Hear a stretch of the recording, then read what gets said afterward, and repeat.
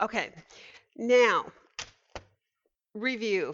We're going to go back really quickly. I hope we can do it pretty quickly about the subject of knowing your God, because last week in class we had so much, as you know, or the week before last when we were together for lesson 3. We covered chapter 1 and we got to be introduced to how Daniel wants us to perceive and understand who God is, right? And one of the key repeated words when we did lesson 1 and 2, those first 2 weeks, was we saw a key repeated phrase concerning God, and that is that God was referred to as God Most High. Now, what do you recall about God Most High? What are the qualities or the characteristics about that title that we know? What do you know about that title? Anything? Okay, the sovereignty of God.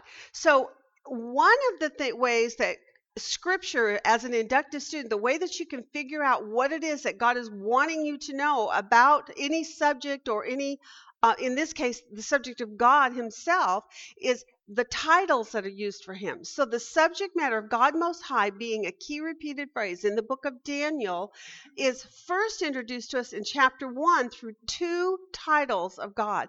The first one we looked at last week, and where He was called the Lord. And I want to reiterate this so that you get it down really solidly in your thinking every time you enter into this. That was in Daniel 1, verse 2, and He's called the Lord. That was the word Adonai. Does anybody remember what Adonai means? What is the emphasis in that subject of Adonai, or the title itself? Does anybody remember?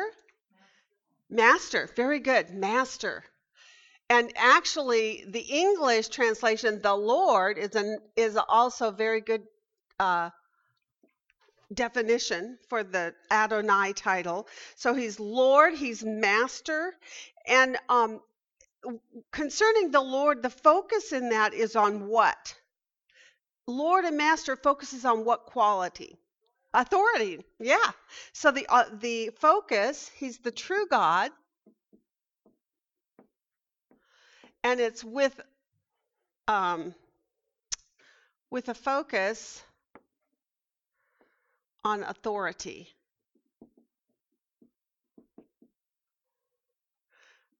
And I'm going to add on here authority of a ruler, just to complete the thought of there. So that was the first mention of God by name in chapter 1 of Daniel. The second mention, do you remember where that one is found? How was He called there? It's more generic. Elohim, and it's in English, God, right? It's kind of interesting. It's just it sounds pretty generic, but the word God is used a lot in the Scripture. Why do you think that is in a book like Daniel? Why is the title God, which seems very generic, why do you think it's used? How else is it used? What is the contrast to Daniel's God? All those little gods, right? And so God is a term that the people of Babylon understood, right? So their concept of what God was supposed to be was understood for them through the word God. And so the word God seems to be used an awful lot in this book, although it's kind of broad, right? But when you narrow it down to a comparison, I remember when 9/11 happened, and we were attending a small Baptist church at that time. And one of the things I was asked to do was to come in and try to give some comfort to the hearts of people who at that time were quite fearful. It was. You remember when 9/11 happened and the towers came down, and it felt like Islam was just invading us. And so one of the things I did was I said, look, you have to understand that you have to hate the sin but love the sinner. Right? You also need to understand the contrast between who they have as a God and who we have as a God. And so what we did was we did a list. Does that surprise you? And I said, who is their God? What are His qualities? What are His characteristics? Right? How does He interact with His people? What is His mission? What is the end goal in their faith system? And then we contrasted that with ours. What a contrast. But the doing of that then gave the body of Christ a sense of calm and a sense of um, just peace in the midst of the turmoil that was going on. Why? Why? Yeah, because when you compare the two gods, there is no comparison. And our God, being a God who is God Almighty or God Most High, right? He is that God he is master, he is Lord, he is the true God with a focus on authority of rulership. When you know that he is ruling and reigning in the realms of the heavens, then you know that that God that they worship, who is a little g, who is actually no God at all, according to, as Paul teaches us, right, in the book of Acts, there is no comparison. And suddenly your feet are grounded, your heart slows down, and you go, okay, that's right. We have a God who's an all-powerful God who is the ruler in the heavens. So then the other one is the word God, and it's number 430, and it's the word Elohim. And it's spelled in a variety of ways, but oops, let me get that. God, Elohim. Okay. And in that one, again, it's very similar to the Lord. This is what's very unique. But one of the qualities, though, it extends into is what? Does anybody know what Elohim focuses on? Pardon? Well, it can, yes, Trinity, which is important to you and I as Christians, the understanding of Father, Son, and Holy Spirit. Yes. Creator. That's the one I was aiming for. Why do you think that's important for a national people like Babylon? Okay, yeah. They are creatures. They have been created. Now, tell me, what do you know about their God system concerning creation? Which one of their gods created, and what did they create? And which one of their gods has power, like our God has power, but what is their power over?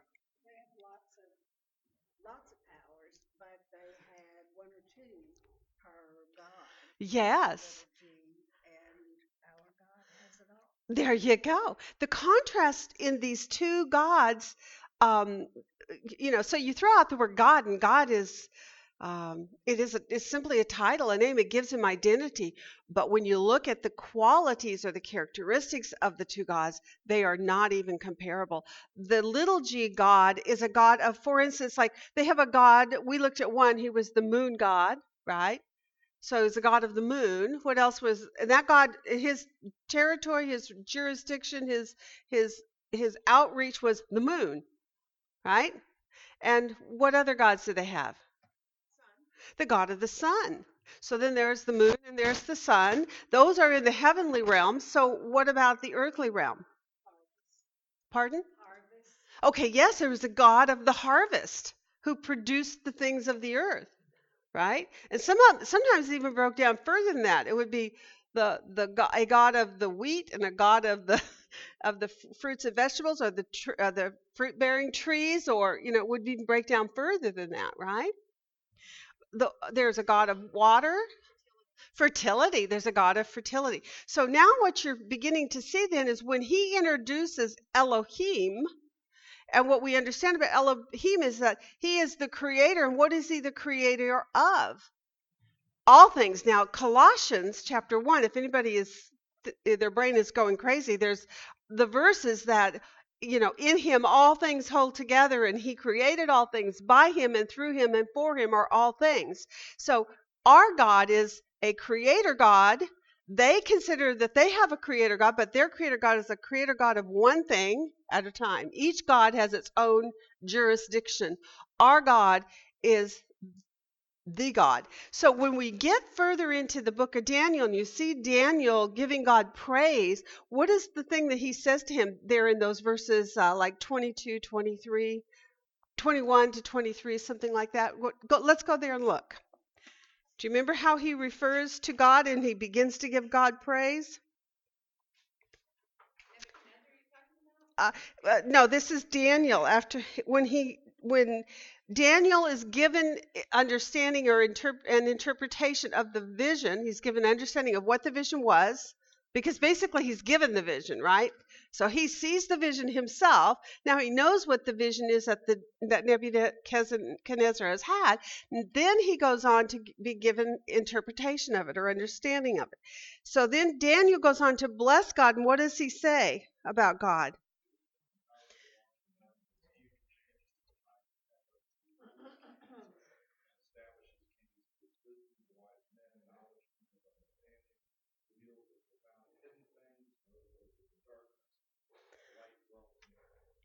Yeah.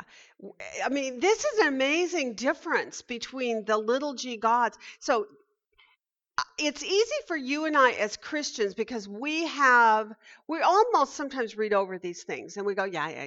We know that about God. Yeah, it's a given.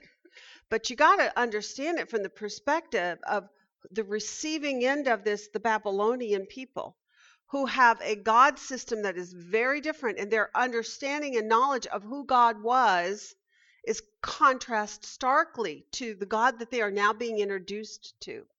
I think of the passage in Acts 27 where it speaks about God, and it says he is the creator God, right? And it says that he created, he designed you, he placed you in a specific time in history, and he did so that you might seek God and find God, although he is not far from any one of you. Right? God is not far from any human being on the entirety of this planet, which he created. He not only created this planet, but he created you. He gave you the exact mother and father he wanted you to have. He put you in the exact nation he wanted you to be in. He put you in the exact city and place of birth he desired for you. Think of the intricacy of that. So we've gone from a God who is this God of the universe, who's also intimately involved with us as individuals. That's a stark contrast to the gods they had, who had a God he's a God of this cup of water. The other God is the God of these chairs, right? Then there was a God of something on the ground, the dirt, the soil. That is a stark difference. So Nebuchadnezzar and his people in Babylon at this time in history are being introduced to an entirely different God. Yes.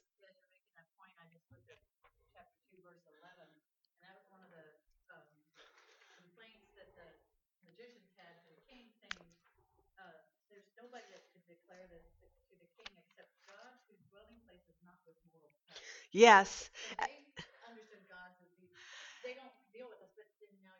Yes.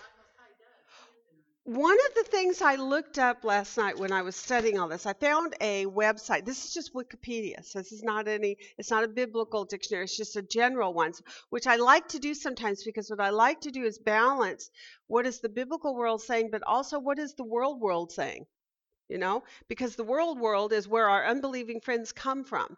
So this is the information that they would say, oh yes, this is acceptable. This was Wikipedia after all, right?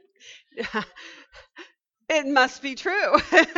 And it's not biased through a religious view. It's simply factual information through archaeology and history and writings and so forth. So no, of course not. And I've got a whole other story on that one when we do apologetics, but I will withhold my thoughts there. Okay, so this is a list of Mesopotamian deities. This is page 1 and 2, front and back, of 20 pages on this subject. That's how many gods they listed on this one Wikipedia site. And they didn't do an exhaustive listing of them. The deities of Mesopotamia and of Babylon on the whole, but of the world at that time in history was extensive. There were so many. There's a god. I remember when we were doing Seven Churches study. There were guilds also that people had to belong and be members of, and they had to give tribute to, right? Give offerings to these different gods, because again, just like in the case of these gods here, they required care. These gods did. They were gods that did require human hands to assist them. right? And by the way, they were also gods. The idols of them were gods made by human hands. What a contrast to our God, who is a God who is not made by human hands. But let me just read this part to you here. It's very interesting. The ancient Mesopotamians believed that their deities lived in heaven. So they did believe that deities could come from the heavens, and some of them actually dwelt in the heavens, like the sun, the moon, or whatever. However, this is very interesting. But that a god statue was a physical embodiment of the god himself. Think about it. Which means they have captured that heavenly being and placed him into a confined space of a statue of some form that they have created. It says, as such, cult statues were given constant care and attention, and a set of priests were assigned to tend to them. These priests would clothe the statues. They would place feasts before them so they could eat. Remember, there were libations of wine. They were also, which is why Daniel in chapter 1 said, "No, I won't partake of the wine." There were also food offerings, and that's why the offerings that had been given to these deities, Daniel would not eat. So he restrained himself to basically fruits, vegetables, water, right? So they would feed them and give them libations. A deity's temple was believed to be that deity's literal place of residence. Okay, now are you already beginning to grab hold of the contrast that we've looked at this week in what we've seen in Daniel chapter 2? So this book is opening up. It's giving you a contrast. You may not see the subtleties of it through just simply reading it as we do through our American mindset, but if you had the mindset of the Babylonian, this would be a revolutionary concept of who God is, right? And that's why throughout the whole text, he keeps making reference to Daniel's God, right? Or the God of the Israelites is often referred to throughout all of Scripture, the God of Israel, because it was a different kind of God than the God throughout the lands. And this is also why God's covenant had some very specific restrictions in it, because there needed to be distinction between the gods of the people, the little gods, versus him as God. So what is the one thing that God forbid Israel to do concerning God? Do not make any graven image.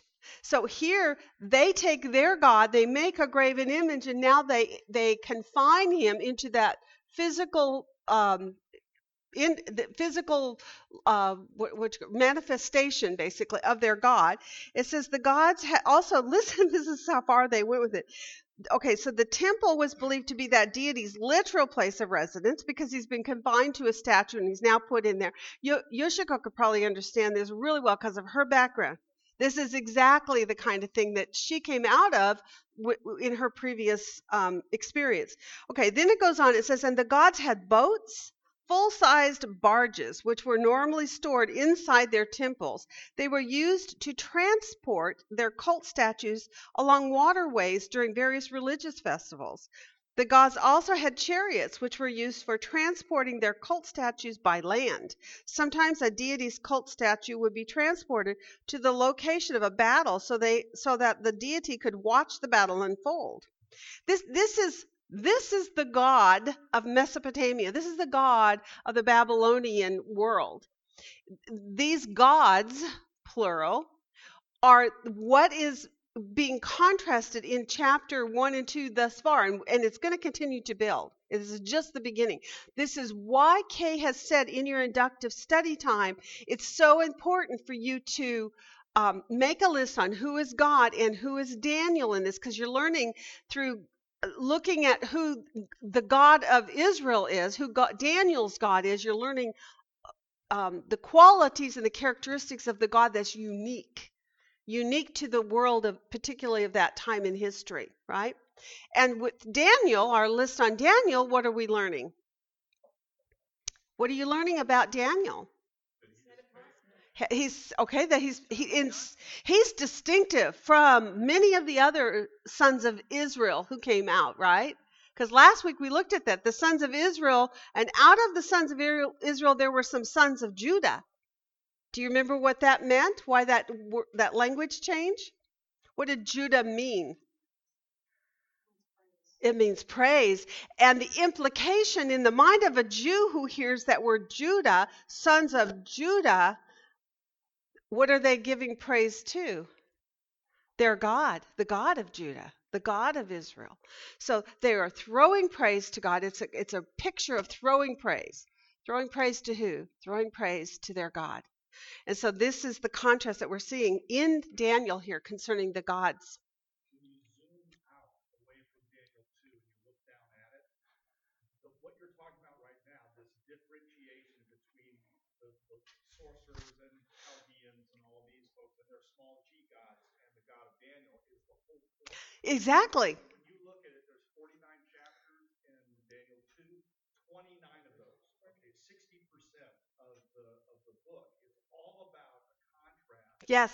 between the sorcerers, Chaldeans, Yes.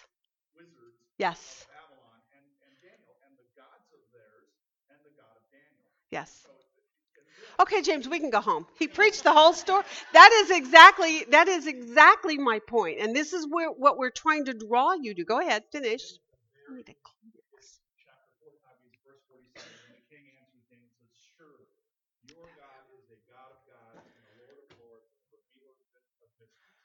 So that's the end. That's the key, the capstone, right? Yep. Of what this whole argument Yes. has been about. Yes.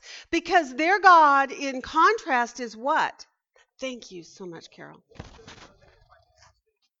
on, back in the first few verses, it's the king who says, I've had it with you. Right? You guys are a bunch of dicers. You all come in here and tell me all this stuff. Look, if you're for real, you're right. going to tell me not only, you're going to tell me what I dreamed. Yes. And then you're going to tell me what it means. Yes. And if you don't, yeah. I'm going to kill you in a terrible way. Your families. That's it. All your houses into rubble. Now get on it. Yes. Whoa. Yes. Isn't that an amazing thing? It's an amazing storyline how this unfolds and how what God is actually trying to teach us. Now, you and I, as Bible students, and inductively, we are digging these points out. But most people go through Daniel, read just this. They see all the action, all the events, all the external things. They see the statue, the dream, and they focus just there. They don't go down into the deepness of why is this whole story being told? What is the systemic message beneath it? That's the point of the whole point to this story, the point to this event that God created in a time in history for not just Babylon, but for all of us, even down through the ages. Look at what we are still learning, right? And so God, yes, go ahead. okay. Again, big point. Little g gods, lots of them scurrying around like cockroaches, and there's one true God, and really pointing that out clearly. Yeah. Taking 60% of chapter 2. The other point is that Daniel's God, the God of gods, really does know the future and holds it in his hand. Yes. He holds the king of Babylon, this is the most powerful man in the world, right? And so Nebuchadnezzar II is there because God put him there, and when God's done with him, he's going to take him out. Isn't this exciting once you really start to say, oh, okay, now I see what I'm looking at. Now I understand why I'm looking at this storyline. So it's no longer a superficial story about, it's kind of like, kids always remember the story of the flood, Noah and the ark, you know what I mean? Or David and Goliath. But they don't go to the heart of the message. What was God teaching you about himself and about man? Because all of Genesis is who is God and who is man. Well, really, so is Daniel. Who is God and who is man? What is God's plan for the ages, and where are we headed in the events that are being displayed to us? And what is God trying to show us about his relationship to man? What does he want us to know about who our God is, that we can establish our feet in it, feel confident in it, have peace in the midst of all the things that are going on? Consider Daniel's situation. Daniel and his friends, where were they when all these things were going on? In captivity. So let's go back what we learned. I just want to do a real quick recap what we've already learned. What we have learned about God. And I'm speaking of the God of Daniel, right? because the contrast is their gods versus the little gods, right? All right, so what have we learned? The first thing, that he is sovereign, right? Somebody's already said that, so I'm just going to write it up here. That he is sovereign. He is sovereign over what? Yeah, kings and kingdoms in particular in this book. Kings and kingdoms are two major words in this particular book. So when you did your overview, you learned that kings and kingdoms comes up over and over and over in some form or fashion throughout the entire book. He's making reference to rulers and how God is the one who is over those, the establishing of them. Well, yes, but it isn't quite as strongly emphasized. You see it when you look for it, but the big picture, one of the things about inductive study is you look for the obvious. You don't go digging deeper at first. When you do that first superficial overview, you're looking for what is obvious, what is stated the most. That's your author's primary purpose. Yes, that's true. But you know what? That's also true that God is many things that we're not going to be discussing in Daniel, right? I mean, consider God is love, God is mercy, God is judge, God is, I mean, he's all these things, right? And we see allusions to a lot of it in there, but the major emphasis in here, major subject is what? Kings and kingdoms, right? And so once you realize that is your author's purpose for writing, the author being inspired by God to sit and write this book, this is what God wants you to know about who God is. Why? What's about to happen according to what we looked at this week? There's going to be the coming of kings and the falling of kingdoms, the rising up of kingdoms and the falling of kingdoms.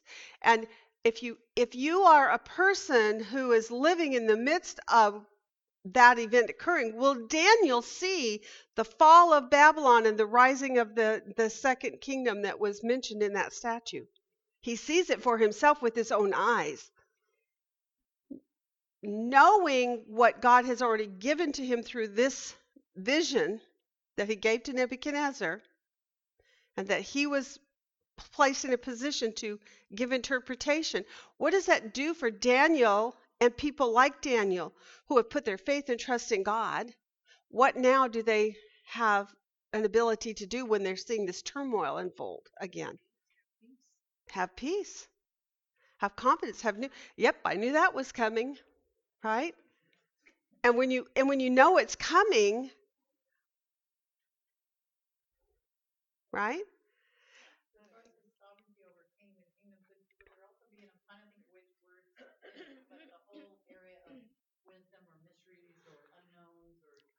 Yes. So that he is omniscient, right? He's omniscient. And he's sovereign. Well, okay, so this is what he is: sovereign, he is omniscient,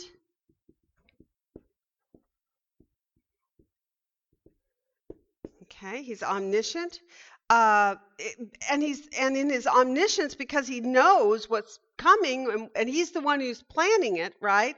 He's able to carry out his word, so he's also omnipotent, right?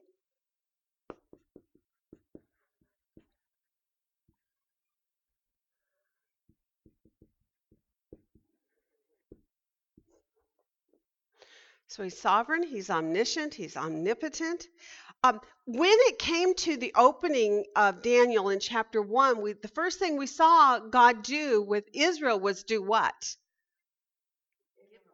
He gave them over to these kings. So again, there's that sovereignty and that all-powerful work of God in there. Why did he give them over? Do you remember that part? Why? Disobedience to what? To their covenant. They as a nation have been in covenant with God. It was a conditional covenant. So I want to put this on.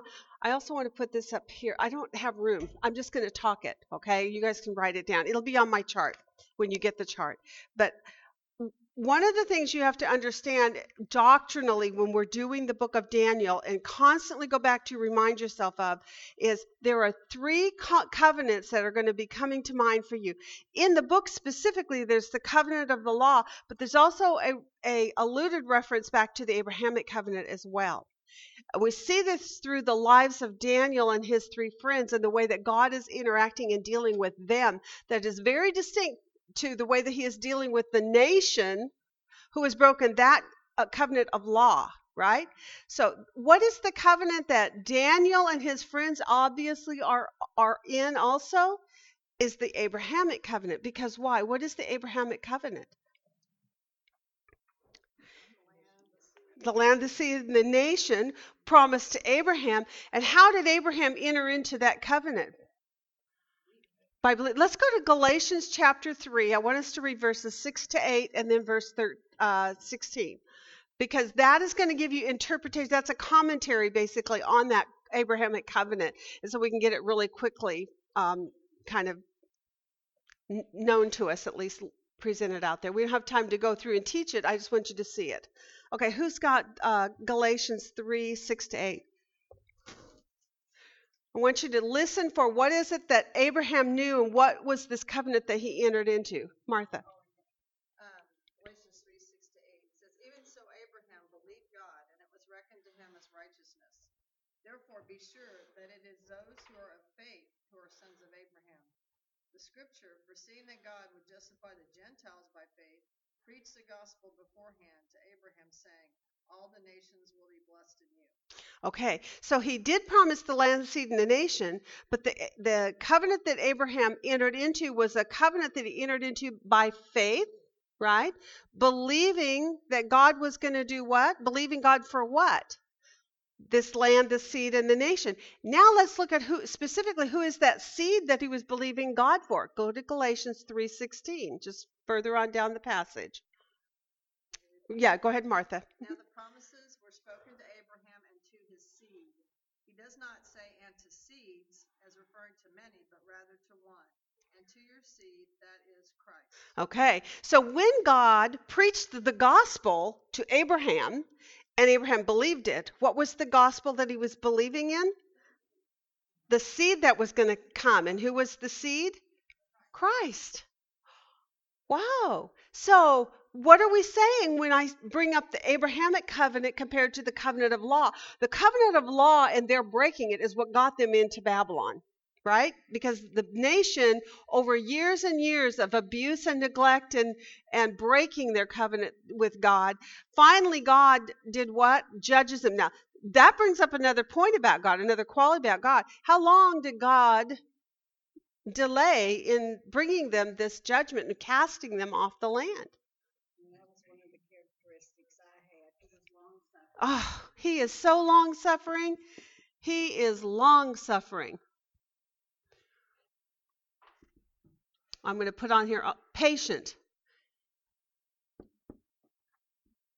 in judgment. Right? So he is so patient with them as a nation.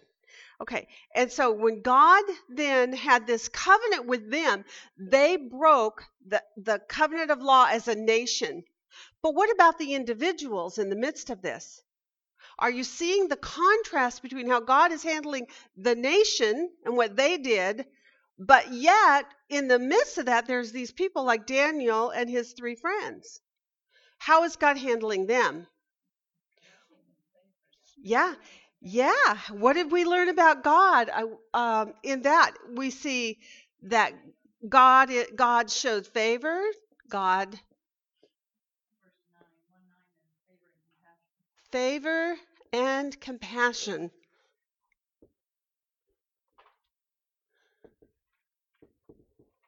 Right? He also protected them, right?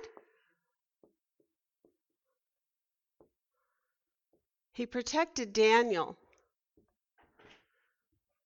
+3, right? How did God's, when he saw Daniel and his three friends, what does it say that he saw them as? What was the contrast again in the title that was given?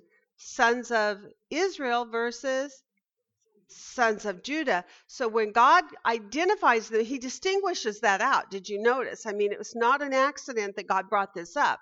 So he makes this very declarative switch in titles that he refers to these three specifically. And he says, out of those sons of Israel were these sons of Judah. And so interesting is the other characteristic that you see is God sees the individual. He sees the national dilemma that was going on, the national disobedience, the national betrayal of their covenant oath, right? And he was dealing with the nation. But in the midst of that, what is God doing? He's dealing with the individuals who are faithful. So although they are being brought along with the nation in its discipline as a nation, yet individually, what is God doing? He's blessing, he's protecting, he's giving compassion, he's actually moving the hearts of the people who have got them held captive and motivating them towards a positive response to them as men because of their individual personal relationship with God. So how is this then come for you and I as we're looking at this, what's coming up next, which is eschatology that we're looking at, the things that are going to happen in the future? He's the same God, and he'll protect us and give us what we need at the time. Isn't that amazing, Angie? To think that, because how many people do you know get fearful when they start thinking about the end of the world? And it is coming. There's a day coming when the world itself will end, but there's also an end of the age that's coming, right? Which is the time when God will come to judge the nations. Revelation 19:11, he comes on that white horse, and he comes waging war. Right? And the blood rises as high as the bridle on the horses in that day. And we're going to look at all that in time as we get into the Revelation study. But knowing that God, in the midst of that judgment, he deals with the individual believer in a different way. Whew. Yeah, oh, thank you, Jesus. Praise God, I know you. Praise God, you told me that. Praise God, it's written in your word so that none of us have to be fearful of those days that are coming. And if you're a person, that you're witnessing to these people outside of our realm, people who do not know the Lord, you can tell them, you can have the same peace that I have. I do not fear the end of the age. Many years back when I was teaching precept classes in my home in Virginia, I had a very young group of ladies back then. Of course, I was quite young too, so I was younger myself. But I do remember that there was a big deal going on at one point about the ozone and how the earth was going to burn up and all these things, right? Because yeah, okay. I didn't know that, Angie, but you're probably right. I mean, they're still always talking about doom and gloom. Well, look at what's going on. Yes, climate change and all this, right? So when you're dealing with the unsaved or young believers who have not yet established themselves in knowing their God, this is why these kinds of studies are absolutely essential for the body of Christ. You need to absolutely have, and it's not just about a knowing them, but it's a reviewing them on a constant basis to remind yourself you have nothing to fear. You have a God who can handle the ungodliness of the world, and he can discipline even the ungodly, those who have walked away from their covenants or their promises or their, even their own personal values of what they think are right and wrong, but they walk in a different way. They walk away from God, refusing to bow their knee to our God. But it's important for you and I to understand that you and I, in covenant with God, our covenant's a different covenant. It's very similar to the Abrahamic covenant that Daniel and his friends were under. The covenant of law was conditional. And you know what it never resulted in? Salvation. It was never intended to be a covenant of salvation, and it was not a covenant of salvation, right? Does everybody know that? Okay, but the Abrahamic covenant resulted in what? And Abraham believed God. Come on, you guys know this. And it was credited to him as righteousness. So Abraham came into faith, received salvation under the Abrahamic covenant. The promise that he was given was that Jesus Christ would come one day through his seed, through his bloodline. Which, in fact, now, where are we in history? We're now in the third covenant I want to bring up, the new covenant. Our covenant. We are not in the covenant of the law. God is never going to cast us off the land or cast us out of his kingdom, ever. Why? Our covenant is unconditional, doesn't depend on our behavior, although are there expectations for us? What are the expectations in a covenant? Are there expectations? When you go into covenant, what happens to two? Two become one. And what does that mean then in covenant with God is we take on our covenant partner. In the Bible study that we do through Precept on the subject of covenant, there's a whole section in there about the Davidic covenant between David and Jonathan, and how David put on the robe of Jonathan, and pictorially what that teaches us in the New Testament is we take on the robe of Christ, taking on his identity, and therefore two become one in identity. And therefore, because Scripture says, I am holy, therefore what? You be holy. Why? Because you have covenant responsibility to do what? Represent your covenant partner. So your obedience, according to James chapter 2, I think it is, it talks about the royal law. What is the royal law? Which this is kind of what the messages I'm trying to teach you is. God is the same yesterday, today, and forever. Hebrews, right, teaches us that. God is an unchanging God. So what you have to distinguish, though, when you're reading Scripture is which covenant are you looking at when you're looking at how God is dealing with the people? Are you looking at the covenant of law, which had a total... What was the premise for the covenant of law? What was the point? What were they supposed to do? They were to display who God was. Again, take on the identity of their covenant partner and display him to the world. That was what they were to be, a light on a hill to the world, to the nations. But they failed in it. They broke it. That covenant was conditional.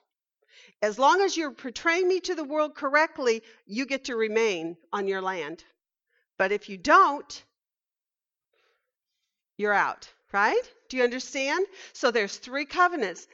The law, which is conditional, the Abrahamic covenant, which is unconditional, it leads to salvation, and the one we're in, unconditional, leads to salvation. It's both of those last two, the Abrahamic and the covenant of grace in Jesus Christ, are both by grace. They're by faith. And there's an expectation that you understand in a covenant you are to represent your covenant partner correctly. Therefore, be holy because I am holy. Your obedience is not you have to be holy or else you're out. It's be holy because I am and you're representing me. That's what the nation of Israel was supposed to do. So does that kind of help you? I think I know I went off on a little bit of a tangent here because before I go into the next part, but I just feel like it's so important that you understand who your God is. And I think there are those pillars of truth that you need to understand. And one of them is about the different covenants. The covenant that God is dealing with primarily that we're observing is what he was doing with Israel, the nation. They were under a covenant of law as a nation. But then every now and then you have to slip over into the covenant of Abraham for Daniel and his three friends, which is just like you and I's covenant. They simply believed on the Jesus who was to come. We believe on the Jesus who did come. But both of those are covenants of grace that result in salvation. So Daniel and his friends were in a covenant with God of salvation. It's obvious by their behavior and by the way that they dealt and handled their life, right? James goes on to talk about that. He says, you can say that you know him, but there are many who will say unto me, Lord, Lord, and I'll say unto them, I knew them not. That's in another book. But anyway, I'm mixing all my scriptures here. But James goes on to say, look, I will show you my salvation by my works. And the evidence of your salvation is how you live out your life. Yes? Do we understand that? That's why people can look at your life and make a judgment. So don't fall for the old lie out there. Oh, judge not, lest you be judged. That is not what the scripture teaches. That judgment is a totally different subject. It's not saying that you should not examine the fruit of a tree, as Jesus said. Examine the fruit and you will know whether they belong to me, right? Okay. That was part one. Now we're ready to look at our lesson. I know, but we're good. We've got an hour, so we're in great shape. We're going to cover now this dream and the interpretation. What did you see in the book of Daniel? One of the things that you should have done, and I know this is a lot of work, and we're not going to go through this. I'm just going to point out what you did in your homework. You should have found keywords and marked them. You should have made lists on all of your keywords. Are you seeing my lists up here, guys?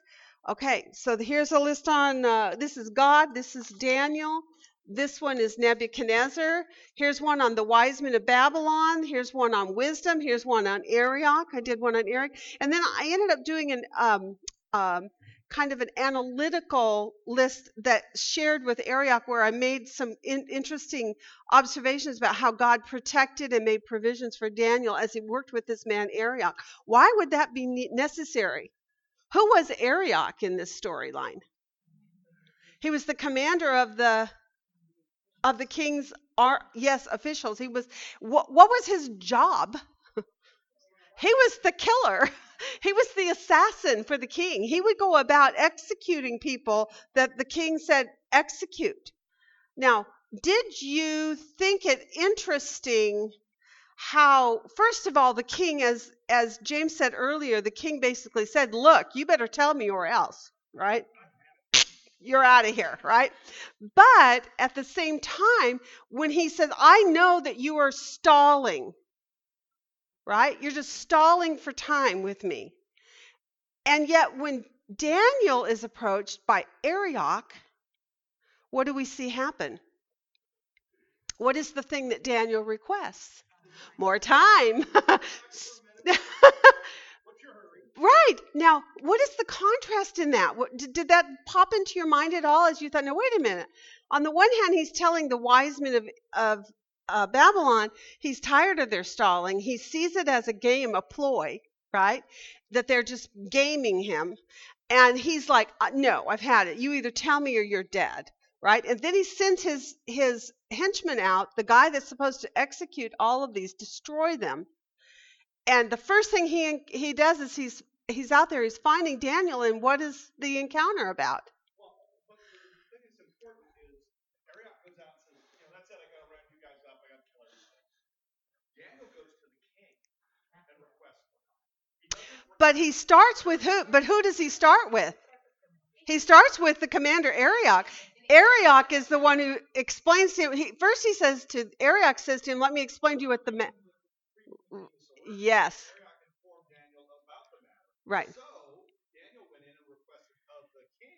Right. How did he get to walk away from the presence of Arioch without Arioch's permission? Do you see what I'm saying? There you go. So when he approached him, what are the two qualities? Again, Probably a spirit of prayer. I'm sure he was in communion with God at that time. Discretion and how many of us have entered into conversations with people and all of a sudden we get this sense from the Lord, be careful what you're saying, use discretion and discernment. I can tell you, I usually don't listen to that little voice because I have a problem with my mouth. However, I have learned to get better as I've gotten older. I mean, the older I get, the more careful I am about what I disclose or how I say things or how I approach things or even when. It's not always the appropriate time. Sometimes it's the right thing, but not the appropriate time. Esther was a great story on that one, right?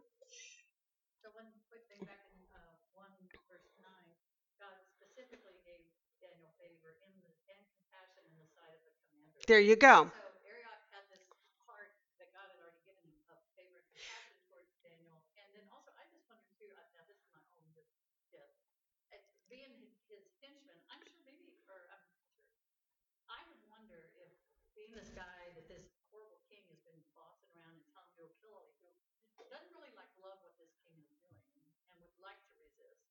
And so then he's kind of leaning towards, It's real. That's real. It is possible, and it seems to be evident by what he did do, right? But because God had already given Daniel favor before him and compassion, so he's already got a bent towards really kind of liking Daniel. Now, what else does this kind of imply to you when Daniel basically says, "Give me time" to the king, and the king allows it? Why do you think the king allows it after he's already told those wise men, "Forget it"?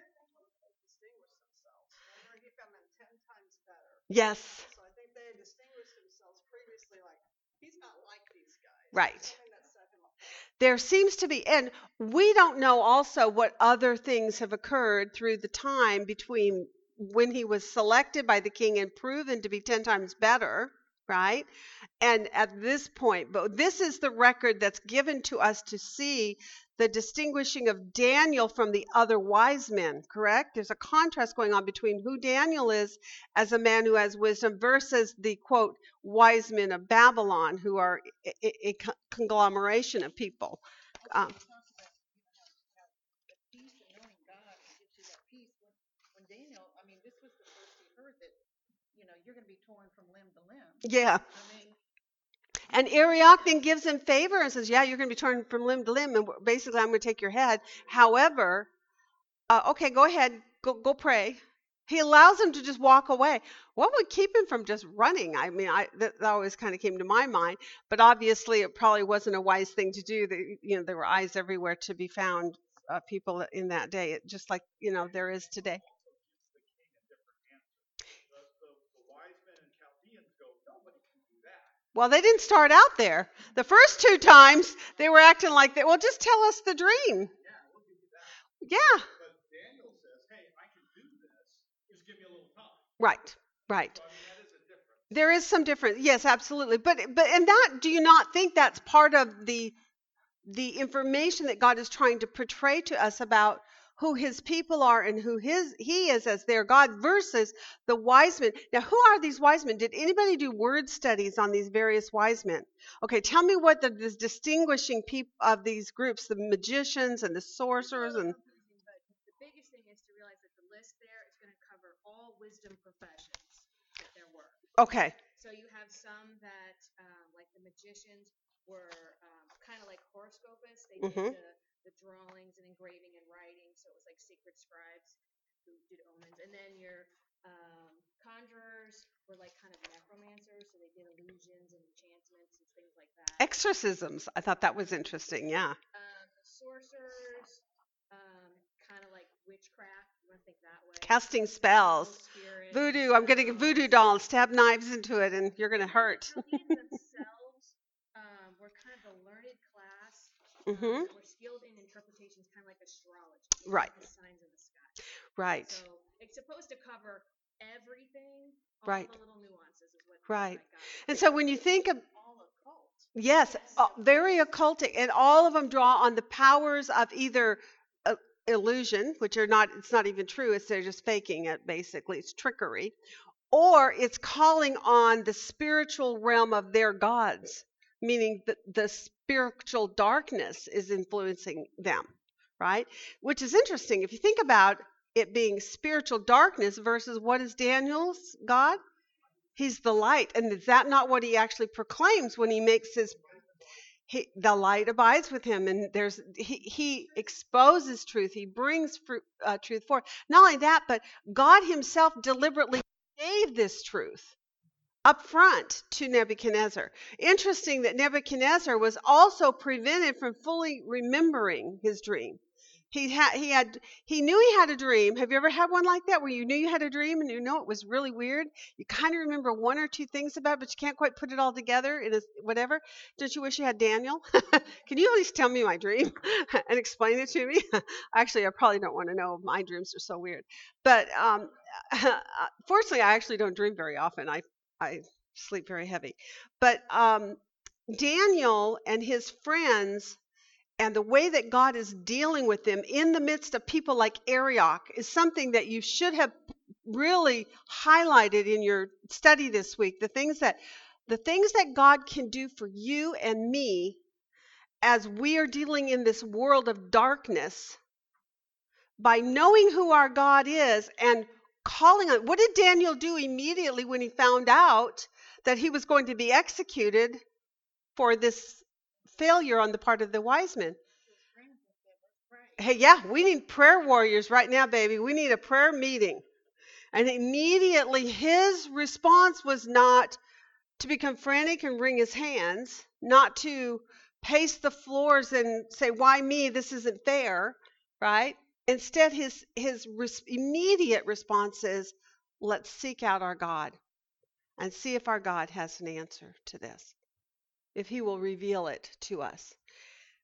And although it doesn't say it, but later we see Shadrach, Meshach, Abednego go into the fire, right? And what was their statement about God? It's up to God whether we're going to live or die. Yeah, So whether we live or die, we still will not bow, right? So Daniel, it seems, has that same attitude here. We're going to seek out God to see if God will reveal this. Although he seemed to be quite confident that God would.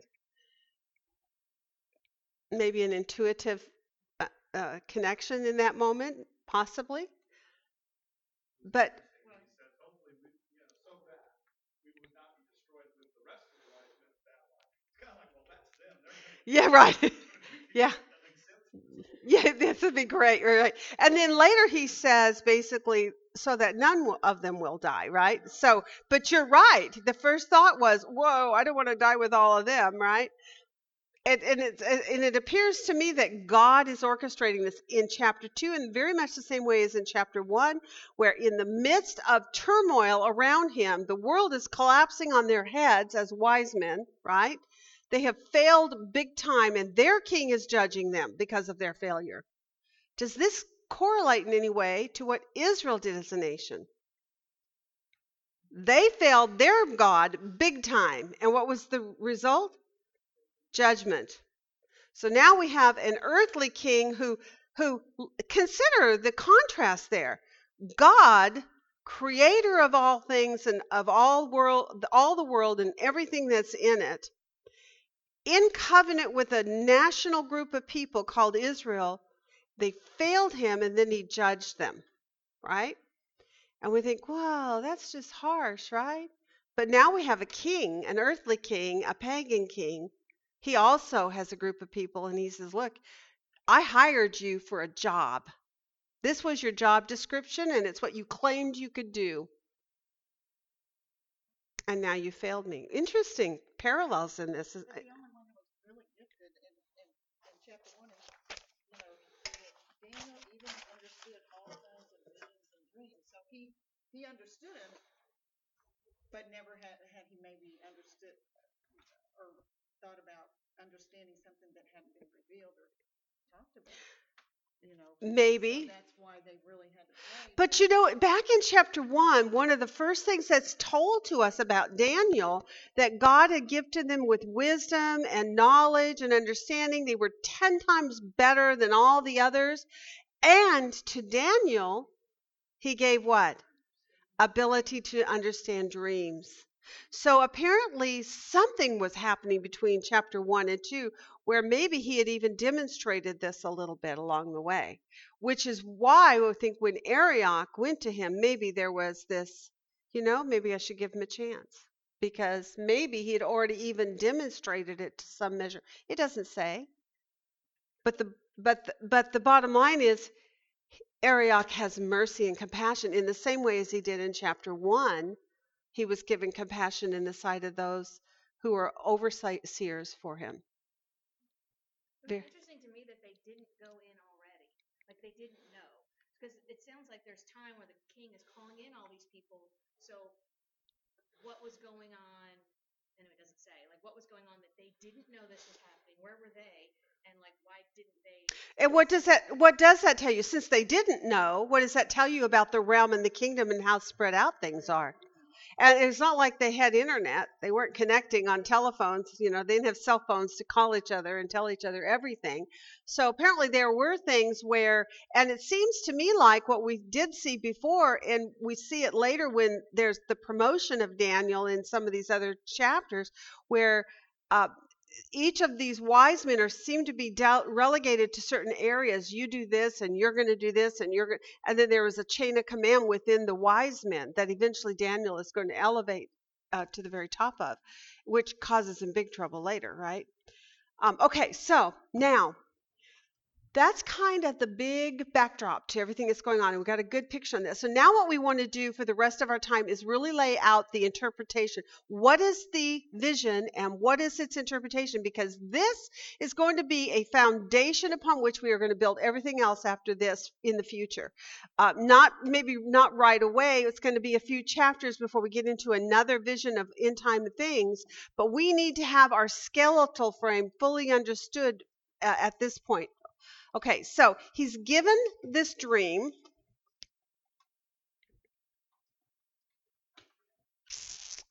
You know, I wanted to say one other thing about that title, God in Heaven. Knowing your God, that he's God in heaven. Do you remember how he speaks of that in chapter 2? This is we said it's the Lord Adonai and God Elohim in chapter 1, correct?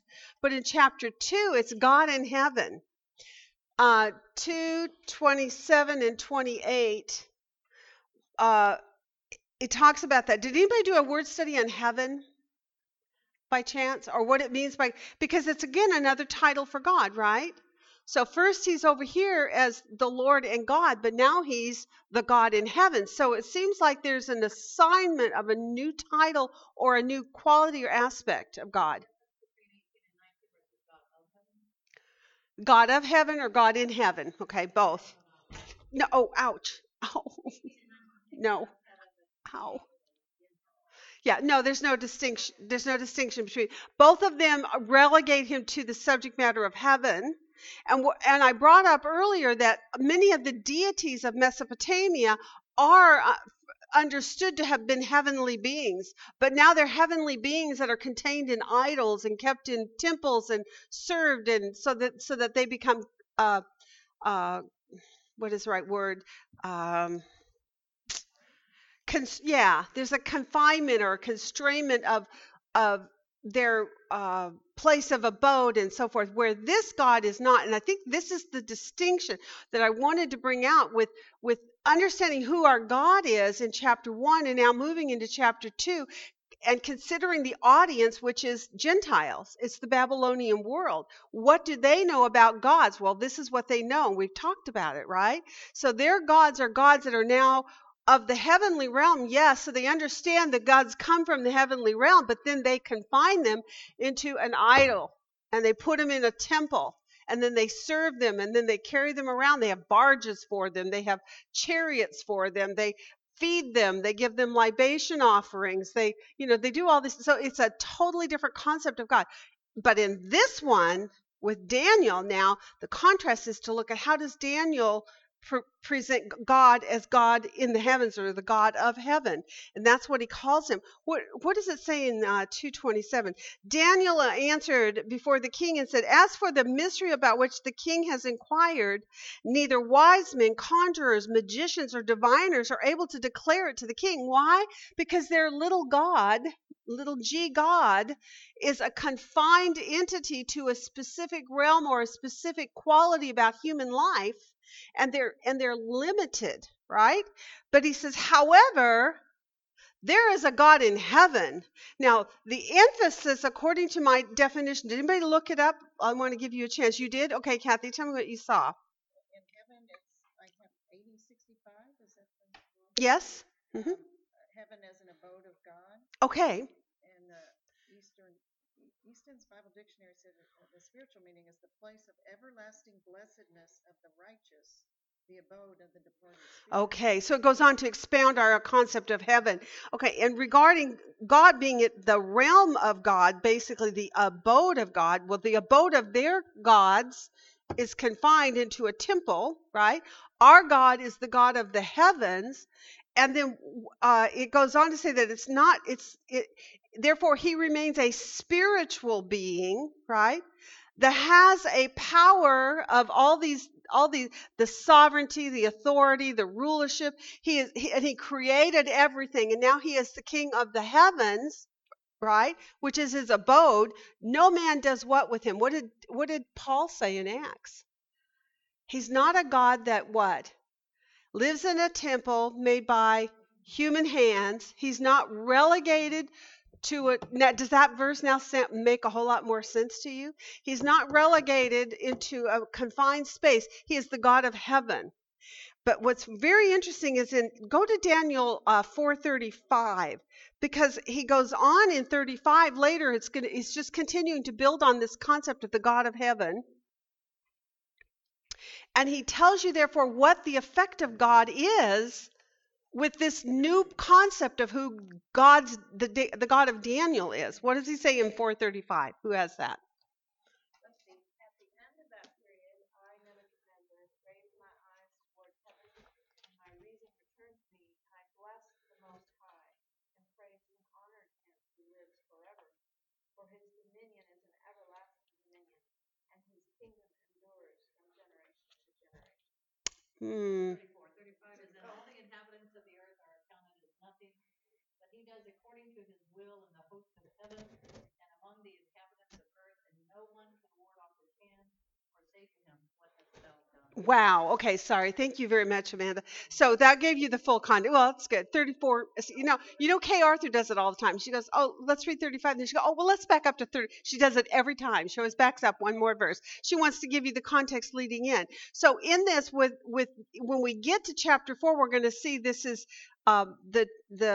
the salvation work of God through Nebuchadnezzar and what he eventually comes to understand about who Daniel's God is. And here what he says is he does, his God, Daniel's God does, what he does according to his will in the host of heaven. Then the word "and," circle it, highlight it, catch it, and among the inhabitants of the earth. Do you see what happens to the contrast between their God combined into a statue contained in a building made by human hands? Now there's the God of Daniel, whose abode, his home, is in the heavens, and he does in the heavens and on the earth, in the inhabitants of the earth, his will. Whoo-hoo! That's a contrast. That's huge. That's, if you can grab hold of that wow moment in that thought, then you're going to understand better the whole flow of Daniel, because you're going to catch hold of what is being taught to this pagan world about Israel. What's interesting to me is God wanted Israel to do this on their land. Let this message be known to all the world, who your God is. Live holy, as Leviticus teaches, because I am holy, right? And they wouldn't do it. Now he takes them into a pagan land. He finds those who are the sons of Judah who desire to praise God, and he uses them, and he says, this is who Daniel's God is. He is the one who does his will in the heavens and amongst the inhabitants of the earth, and nothing contains him. What a contrast. Yes. And Nebuchadnezzar at this point comes to know the Lord. So it just makes me wonder on those pictures of the gods that they put on that. Why didn't he knock those down? When he came to know the God of heaven. You just kind of wonder. Well, you got to understand the politics that would have been going on then in doing that. Yes, even in Israel. Do you remember when we did our kings and prophets studies? We only got through 5, I think, or 6 of them. They would knock them down, and then what would happen? The people would build them back up again. It was a constant fight. What about in our world today, in America, right now, here in Austin, Texas? What are we doing as Christians? We're trying to knock down the idols in the lives of people. And if they don't actually come into faith, what happens? They just go back and build it up. I had a lady in my life many years ago that was that way. I would quilt with her once a week, and every week she would pour out her heart and just bawl all over the place, and I would do CPR and first aid all over her heart all through the day that we would spend together. And by the end of the day, she was all stoked up, and she was going to go to church, and she was going to read her Bible, and she was going to start praying, and she was all ready.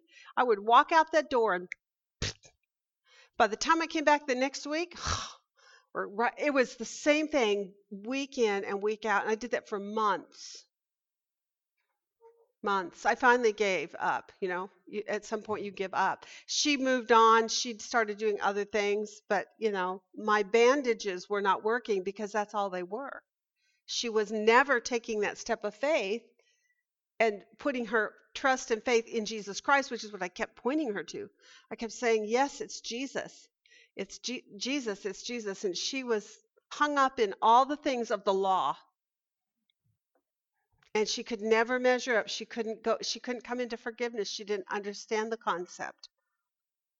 She wouldn't. That God is long-suffering. Yes, it is. And I pray that this, and I have kind of forgotten. If I think hard enough, I could probably remember her name now. I can't remember her first name. I remember exactly what she looks like, though. And I pray that she has found someone who was better at explaining it, and that maybe her heart by then had been prepared to receive that. But people have to make that change, and this is what we see in Daniel, and this is what we'll be seeing eventually with Nebuchadnezzar. Is finally, because think about all that's going on in these chapters, and Nebuchadnezzar is witnessing it, and yet here we are at the close of chapter 2, and although he gives praise to Daniel, he does not himself bow his knee to Daniel's God yet. Yes. There are a couple of verses, 29 and 44, that go to my favorite characteristic that I have for God, and that's He has a plan. Uh-huh. And those two maybe were too subtle for Nebuchadnezzar, but at that point, we've already seen, if we've read other books, that God has a plan. Be part of it or don't be part of it. Mm-hmm. That plan goes on. Yes.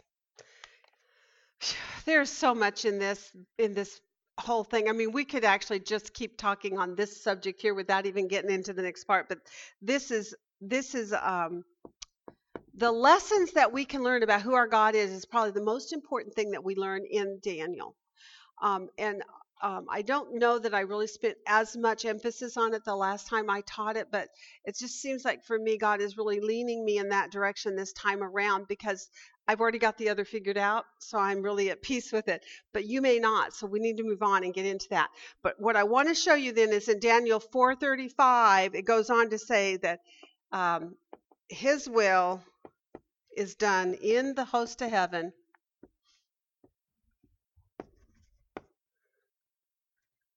and among the inhabitants of earth.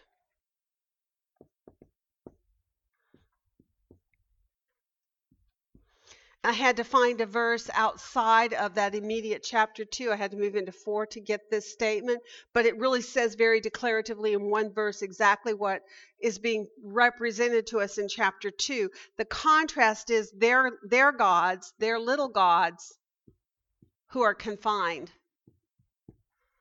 to space, right? And even limited, right? To specific realms.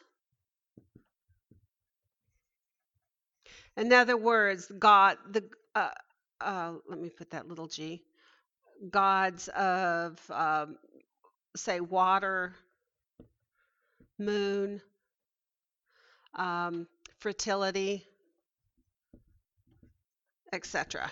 Okay, so that's the contrast that's being made here and is being brought to our attention. Okay, so now that's done.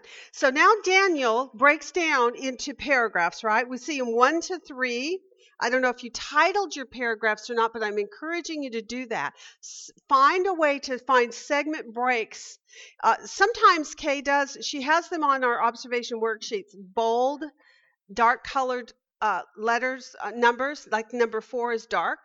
That tells you it's the beginning, in her opinion, the beginning of a new paragraph. So if you want to use those as your guideline, that's fine. Or you can ignore them and just find your natural breaks. Generally, your natural breaks will be either time references or terms of conclusion. Things like therefore or for this reason, mark the beginning or the end of something, right? It'll, for this reason, tells you that everything I just told you before, now let me tell you what it means, right? So you can see that, for instance, in verse 4, it starts with the word then. Then the Chaldeans, that's the beginning probably of a new paragraph. So the first 3 verses are a paragraph, and we see there Nebuchadnezzar had dreams that had troubled him, right? So however you want to title that, that's the event, correct? And when you're looking at historical records, you're looking for people, places, or events. Okay, so that's all you're looking for. It doesn't have to be cute. It doesn't have to be real fancy. It just has to say what is going on in there. So Nebuchadnezzar had a dream and it troubled him. Now, what happens in verse 4? Did anybody pick up on the fact that there has been a language change? Okay. But what were they speaking before, and why would they switch language? Okay, good question. Tell me what you think.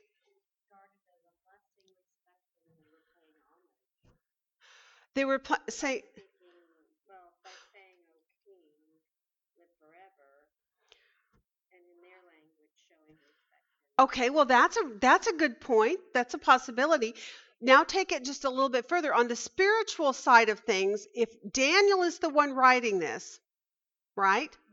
He's making a record of what occurred in this time, and who's going to be reading this record? Yeah. Oh, wow. The king himself, right? And those who are living with him in that era. What is their language? Aramaic. If he writes it in the other language, what was the language that he was writing in prior? His own language, right? Which was Hebrew. So he had been writing in Hebrew previously because he was addressing things about his personal life, right? How he got there, why he was there, and so forth. Now he hits chapter 2 and he begins to bring into the storyline these Babylonian people, in particular the king that he was dealing with, right? And the language switches. So why do you think it switches? The record that's being given here is going to do what if a Babylonian person can read it? They're going to, yeah, it's real pragmatic. I want these Babylonians to know this. Do you remember what happened? Go ahead. Why, and when Belshazzar There you go. writing on Thank the you. wall, that queen, Yes. she's like, See, you were reading my mind, Kathy, because that's right where I was heading, to chapter 5. What happens in chapter 5? He says to Belshazzar, the king that follows Nebuchadnezzar, you knew all these things, and yet you did not honor the God of heaven. Right? Yes, it was the language of the Chaldeans was Aramaic. That's right. And so it was the known common language of the people of that time. And if Daniel dared to make a testimony that the world of that time would hear about, read about, and understand, it had to be written. Can you imagine you and I be handed a Japanese written Bible? We would look at that and go, okay. Yoshiko could handle it, but no, you still can't either. Oh, okay. Well, anyway, bad example then. But if I handed you a Bible written in a language of another nation, you would not know it. If I handed you an Aramaic Bible today, you would look at it and you go, okay, right? Does it make sense? It's just pragmatic. He wanted the people of Babylon and that nation, and particularly that king, to see the record and read it and understand it. Okay, so the language switches in this portion because what is being addressed right here? The king, his kingdom, the things about his life. It's a historical record about the king and what is going to transpire concerning the king from chapter 2 onward. The first chapter opened with Daniel, though, telling how he got there. Not so important to the Chaldeans. They don't care. But are you saying that the rest of the book was Nope. No. just that one section? Chapter 4 all the way through chapter 7. What about 2? Yes. 2. Chapter 2 starting in verse 4.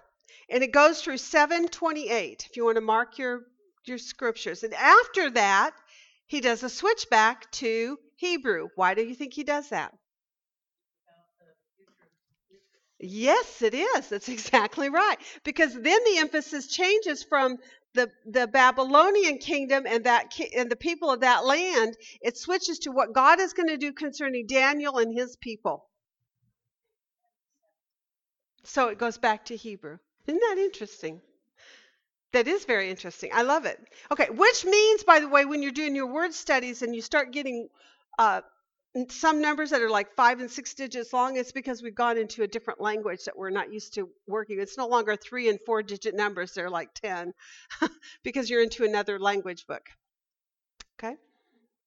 Okay, and somebody asked me, I think it was you, James, about my resources that I use for words.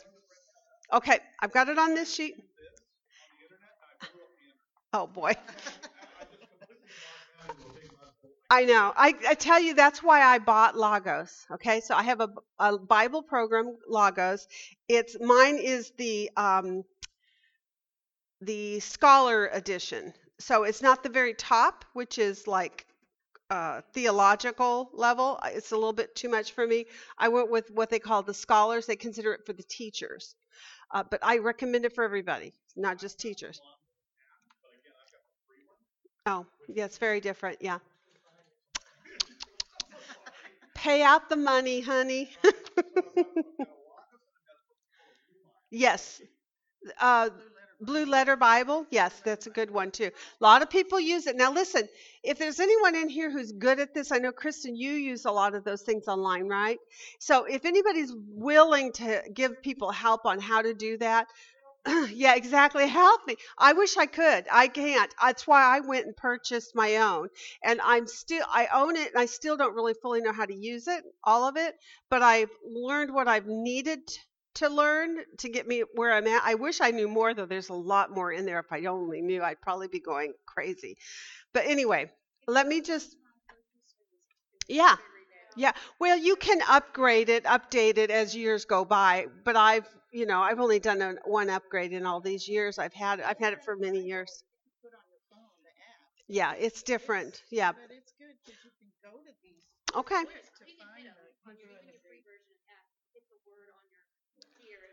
It'll take you right to the link. It'll give you the basics that you would get Right. your Strong's Right. Right. So if you are satisfied with the basics, then a free app is going to work just fine for you. And most of my students, they're happy with that. They wait for me to tell them the rest of the story, But if you want more, if you're one that really likes to dig, then, for instance, here, let me just tell you what I used this week alone.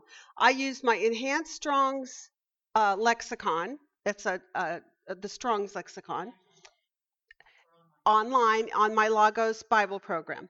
I also used the New American Standard Hebrew, Aramaic, and Greek dictionary updated, and that's by Robert Thomas.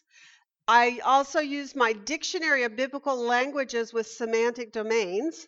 It's Hebrew. James Swan. I used a theological word book of the Old Testament, and it's a conglomeration of different writers that do that book. And then the last one I used is called A Concise Dictionary of the Words in the Greek Testament and the Hebrew Bible. Also, Strong's writes that one. It's another one of his. So there are 5 dictionaries that I used this week. It's on my sheet that's coming to you. She'll be able to see it. Now, these are in the Bible program that I purchased. And so I have a link. When I open up my Bible page and I go in and highlight so that the Strong's numbers are inputted, all I have to do is click on that number. It opens up the first one. I go to that one. I can click on another one. It opens up the next one. And so then it progressively just leads me from the first all the way down. So you always stay in line with the correct link because they've linked it for you. You don't have to look anything up. You just click and move. And then I copy and paste and put them onto my pages. Right.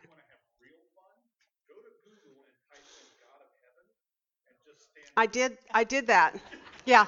I did do that because I wanted a definition and it was crazy. And most of it wasn't even accurate. So, yeah. From your text, click on it, you get to the Strong's definition, and then click on every other usage word real quickly. Bible Study Tools is free and excellent. BibleStudyTools.com. The trick is you have to be in King James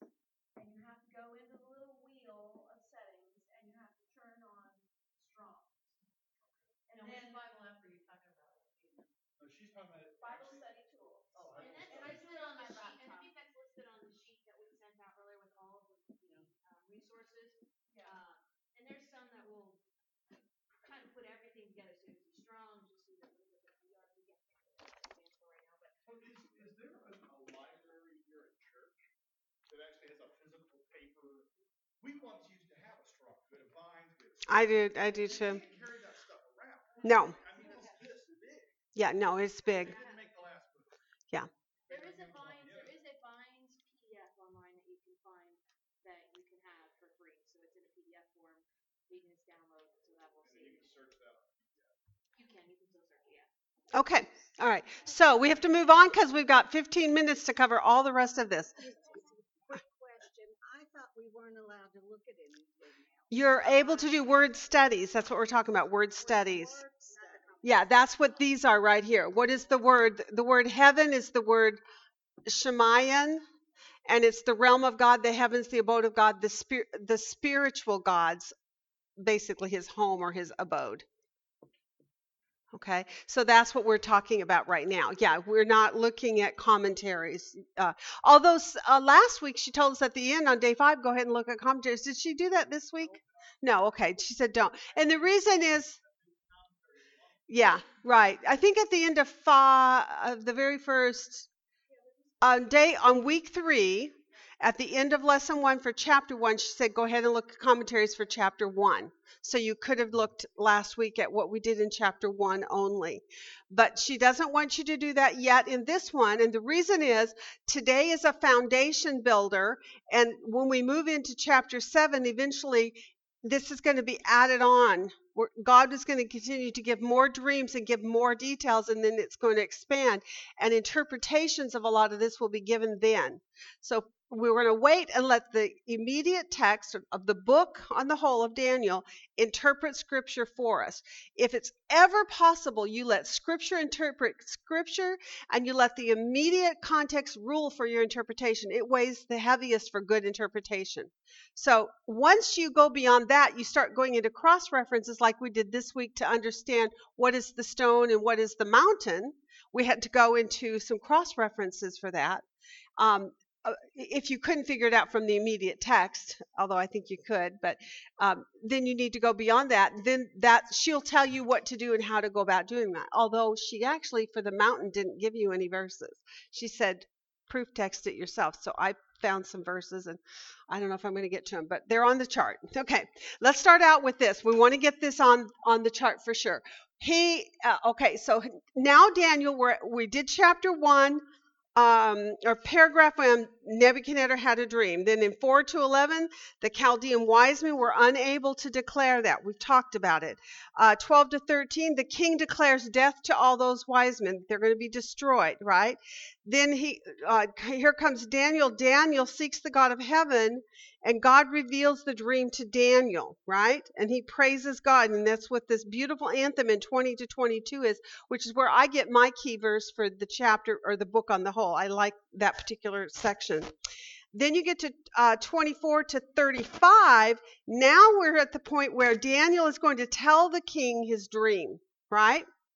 And so when you look in verses 31 to 33, he tells him right there off the bat, first of all, what has he told him his dream is about in verses 28 to 30?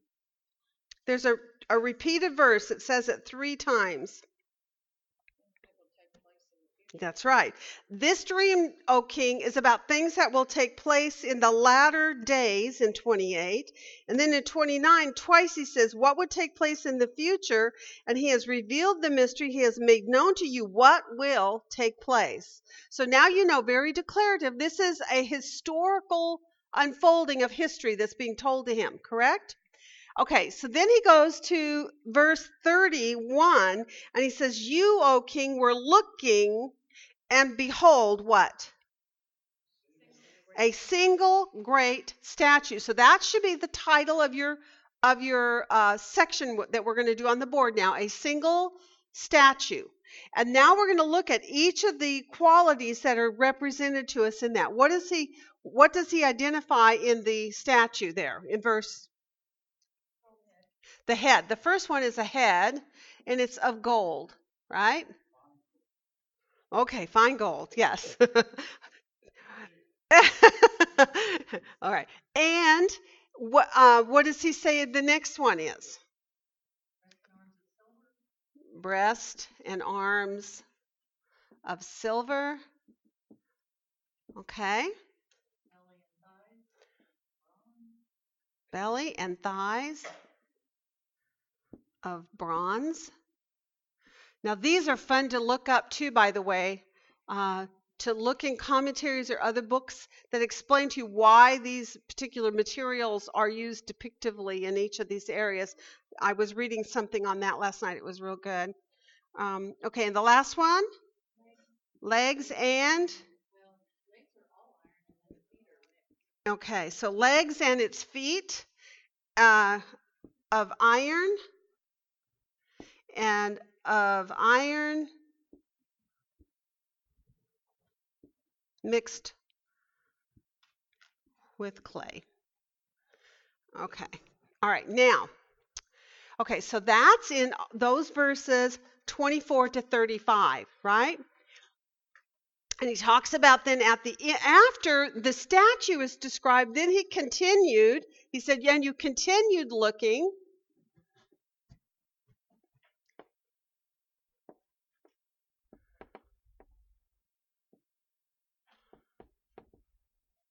And now what is he seeing? A stone. And what do we know about the stone? Cut without hands.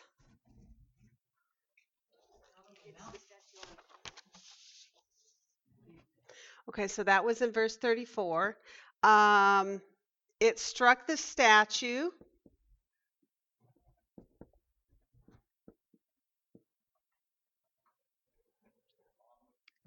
And crushed it.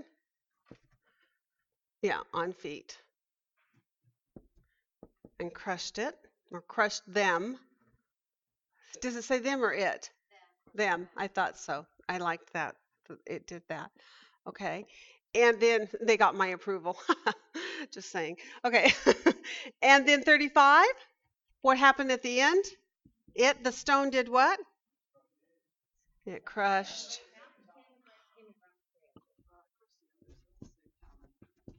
It crushed the statue all at the same time. And then, so you see the it, right? What happened to it, the stone? Became a great mountain.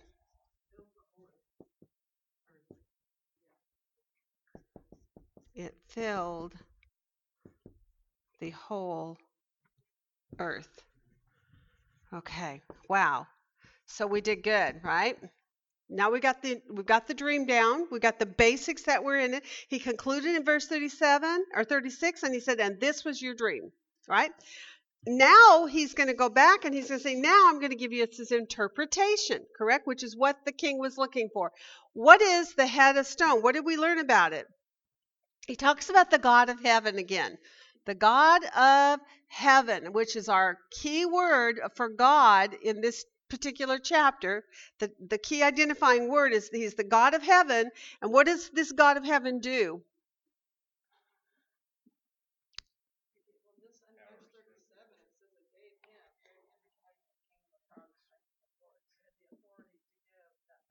Okay, but before that, identifying as far as what he gave to the king, as far as the identifying part about the head, but he says there's a God in heaven who does what? He reveals mysteries, right? And what has this God done? He has, one, reveals mysteries, and number two, what has he done? He has made known to what? To Nebuchadnezzar. And then here's our key repeated phrase. What will happen in the latter days, right?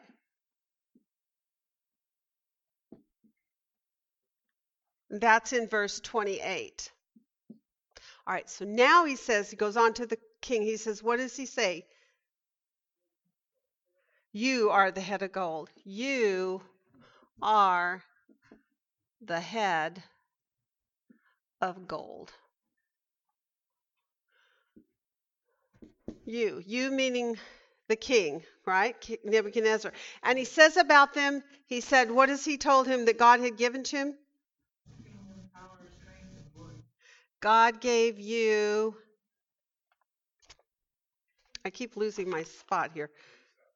Yeah, 37. God has given you the what? The kingdom. Now that's important to understand. The first thing he identifies is that he had given him a kingdom, right? You are the head of gold. He gave you the kingdom, the power, the strength, and the glory. So it goes on to explain how that kingdom is, what it looks like. And then what does it say God did? God caused you to what? Caused you to rule.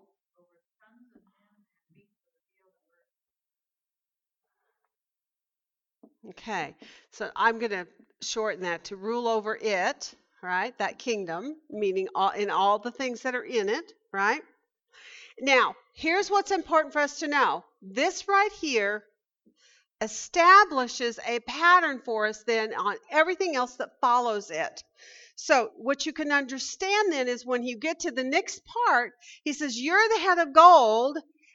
God gave you a kingdom. He caused you to rule over it. So he's talking about kingdoms and rulership. Does that fit with the context that we've already set for this book?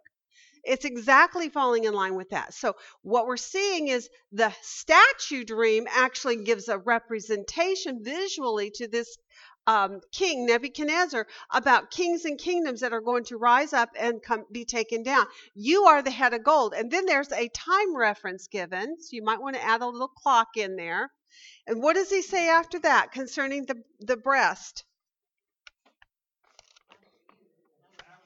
Then he says, after you. So if you didn't put a clock on that, after you need to do that.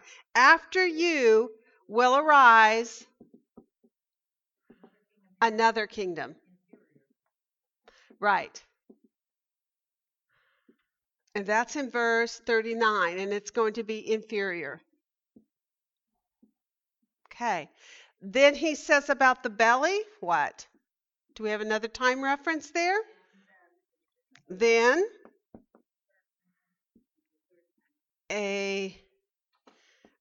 another third. So now has it actually defined for us that there is a first, a second, and a third kingdom that are being depicted so far in this statute, correct? A third kingdom. Yep. Right. Which will rule over all the earth.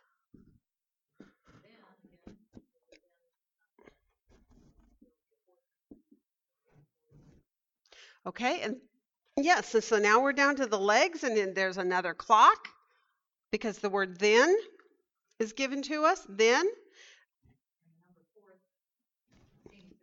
a fourth kingdom. Now, on the fourth kingdom, what's interesting is how does it compare to what's given to us in information from the second and third kingdom?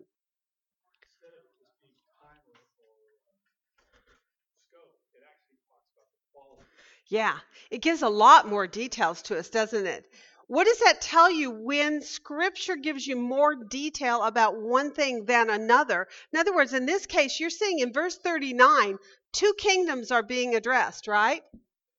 It's just this kingdom and then this kingdom. But then when it gets to the fourth kingdom, how many verses are there contributed to that one? 3, right? 40, 41, 42, and part of 43. So basically 4. You could say 4 verses then, right? Nope. No, why not? You tell me why not. Tell me what do you see? What is it? Okay, yes. Amanda? How much? There's a fourth kingdom. Did it say there's a fifth kingdom? What's the pattern that is set? The first one is given to us. The second one, it says, after you will arise another, meaning a second, right? A second kingdom, right? And then after, a third kingdom, and after, a fourth kingdom. Does it ever mention a fifth kingdom? No. Yes. There will be a fourth kingdom, strong as iron. Verse 40, right? It also tells us in 41, it actually goes and it talks about the feet, right? What does it say about the feet in 41? And it's partly of iron and partly of clay. That's in 41.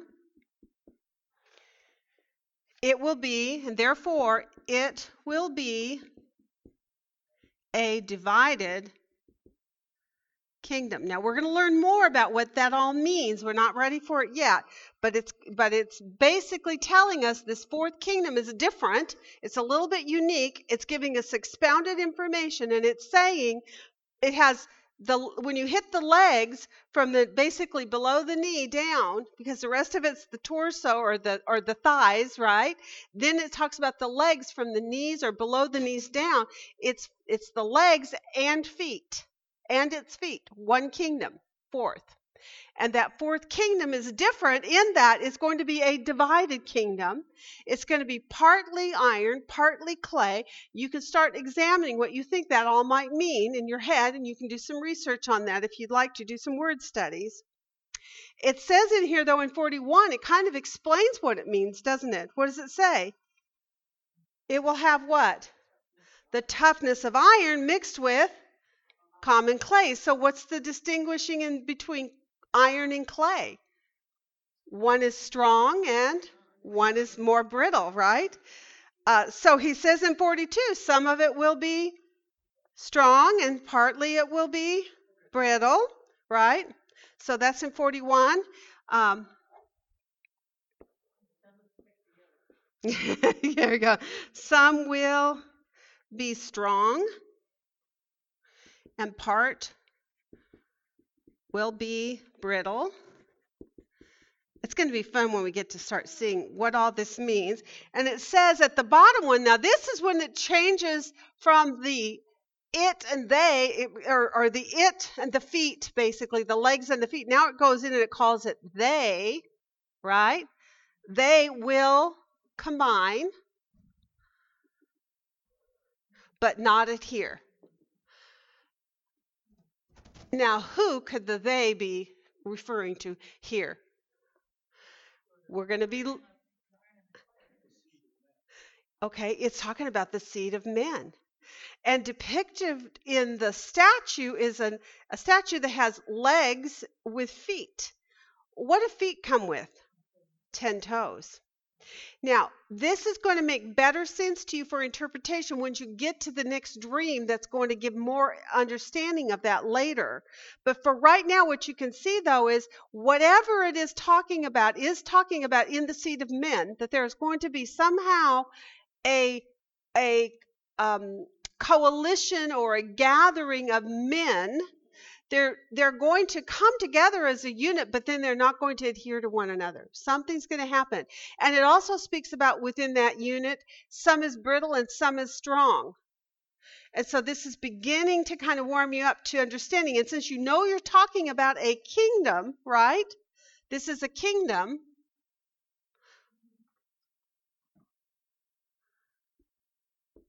Right? These are all kingdoms. There's some kind of a kingdom. It's the fourth kingdom. And it's of iron, and some of it's iron mixed with clay. And so that's what we know so far. Now, let's keep going. We got a couple more points to get up here on this, on the interpretation. And then we'll stop. And then he goes on and he follows after 43 with 44. And what does he say? You continued looking in the dream. And here he says in 44, what's God going to do? The God of heaven will set up a kingdom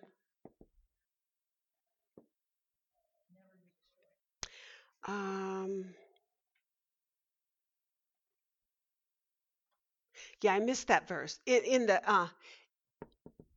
days of those kings. That was an important one. How did I miss that on my chart? I don't know. In the days of those kings. Now that's interesting. Those kings. Now who could those kings be referring to? Is it talking about the whole statue, or is it still talking the subject of the fourth kingdom? The fourth kingdom, right. So make sure you get proper interpretation. So apparently in the fourth kingdom, there's going to be more than one king. It's going to be kings, right? And if the depiction is feet that has 10 toes, what might the implication be then if it's in the time of those kings? 10 kings possibly. Okay, so just kind of have that in the back of your head. In the days of those kings, okay. So let's just put a bunch of little crowns up here as a depiction. I'm just going to put 3 for right now because we're not ready to be definitive on the 10, but at least you know that it is speaking of a multitude of kings in that fourth kingdom, and somehow they are going to be coming together to make a coalition that somehow is partly brittle, partly strong, but they're not really going to adhere to one another. So there's going to be apparently some issues. When you think of a kingdom that comes together with a coalition of kings, think about it. What do you think is going to happen in a coalition like that? Different ideas? Well, who gets the ultimate power in that too, by the way? Could you imagine having 2 or 3 presidents all at one time and they're all trying to share the running of our nation? That talk about a power struggle, right? They would be never agreeing on anything, and probably almost nothing would get done. There would be some problems. So if you, not that we're not doing that right now. You are so right about that. It sure does. So, I mean, you can kind of get a grasp of already what's being portrayed to you right here is a picture of a coalition of rulers who come together as one, the fourth kingdom, but they don't exactly adhere to one another. And some is strong and some is weak, and there's going to be more to this story when we get another dream. All right? So here we are. There he says, and then when he does that in the days of those kings, then let's talk about what else we see.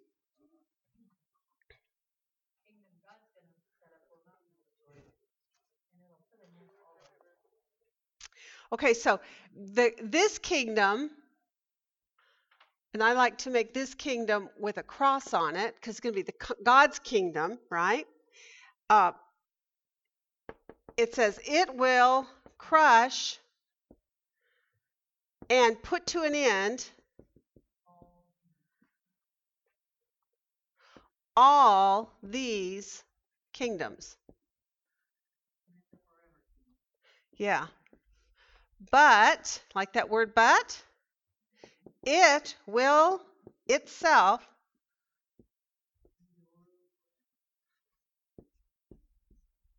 endure forever. Whew. Wow, that's a beautiful picture for us. Beautiful picture. We're out of time, but I'd like to know, what do you think the stone is? You did some work on that on your own. What did you guys determine the stone is? Who is the stone? The stone is Jesus, right? She took us to verses that made it very clear for you to understand that depicted in Scripture, especially that first one she took us in Genesis, where it says, from the hands of the mighty one of Jacob. This is when the blessing was being given to Jacob or to the sons of Jacob, I think it was, right? I'm not sure. But he says, but from the hands of the mighty one of Jacob, there is the shepherd, the stone of Israel. So that's the first inference that the shepherd, which we all know as being pictured is Jesus, is going to be the shepherd. And he is also called the stone of Israel. That's interesting. Then it says a living stone in 1 Peter, a choice and precious stone in the sight of God, Jesus Christ. So he's named in that 1 Peter 1. And then it goes on in 2:7 of 1 Peter to say, and he who believes in him, that stone, right, will not be disappointed. So stone, I think, became pretty clear. What about the mountain? Did you have trouble with that one? Did anybody figure out what the mountain depicted? Oh, okay. And in what capacity? For the context of what we're looking at, what are we looking at here? What are we looking at here? What are all of these? Kingdoms, okay? So when you're talking about Mount Zion, you're speaking of Mount Zion in that verse in the capacity of it being a kingdom, correct? Because it says to us at the end of this, through the interpretation, that at the end of all these other kingdoms, these 4 that are mentioned, God of heaven is going to set up his kingdom. We know Jesus is the stone of that kingdom. You enter into that kingdom by believing in him, and you will not be disappointed, 1 Peter, right?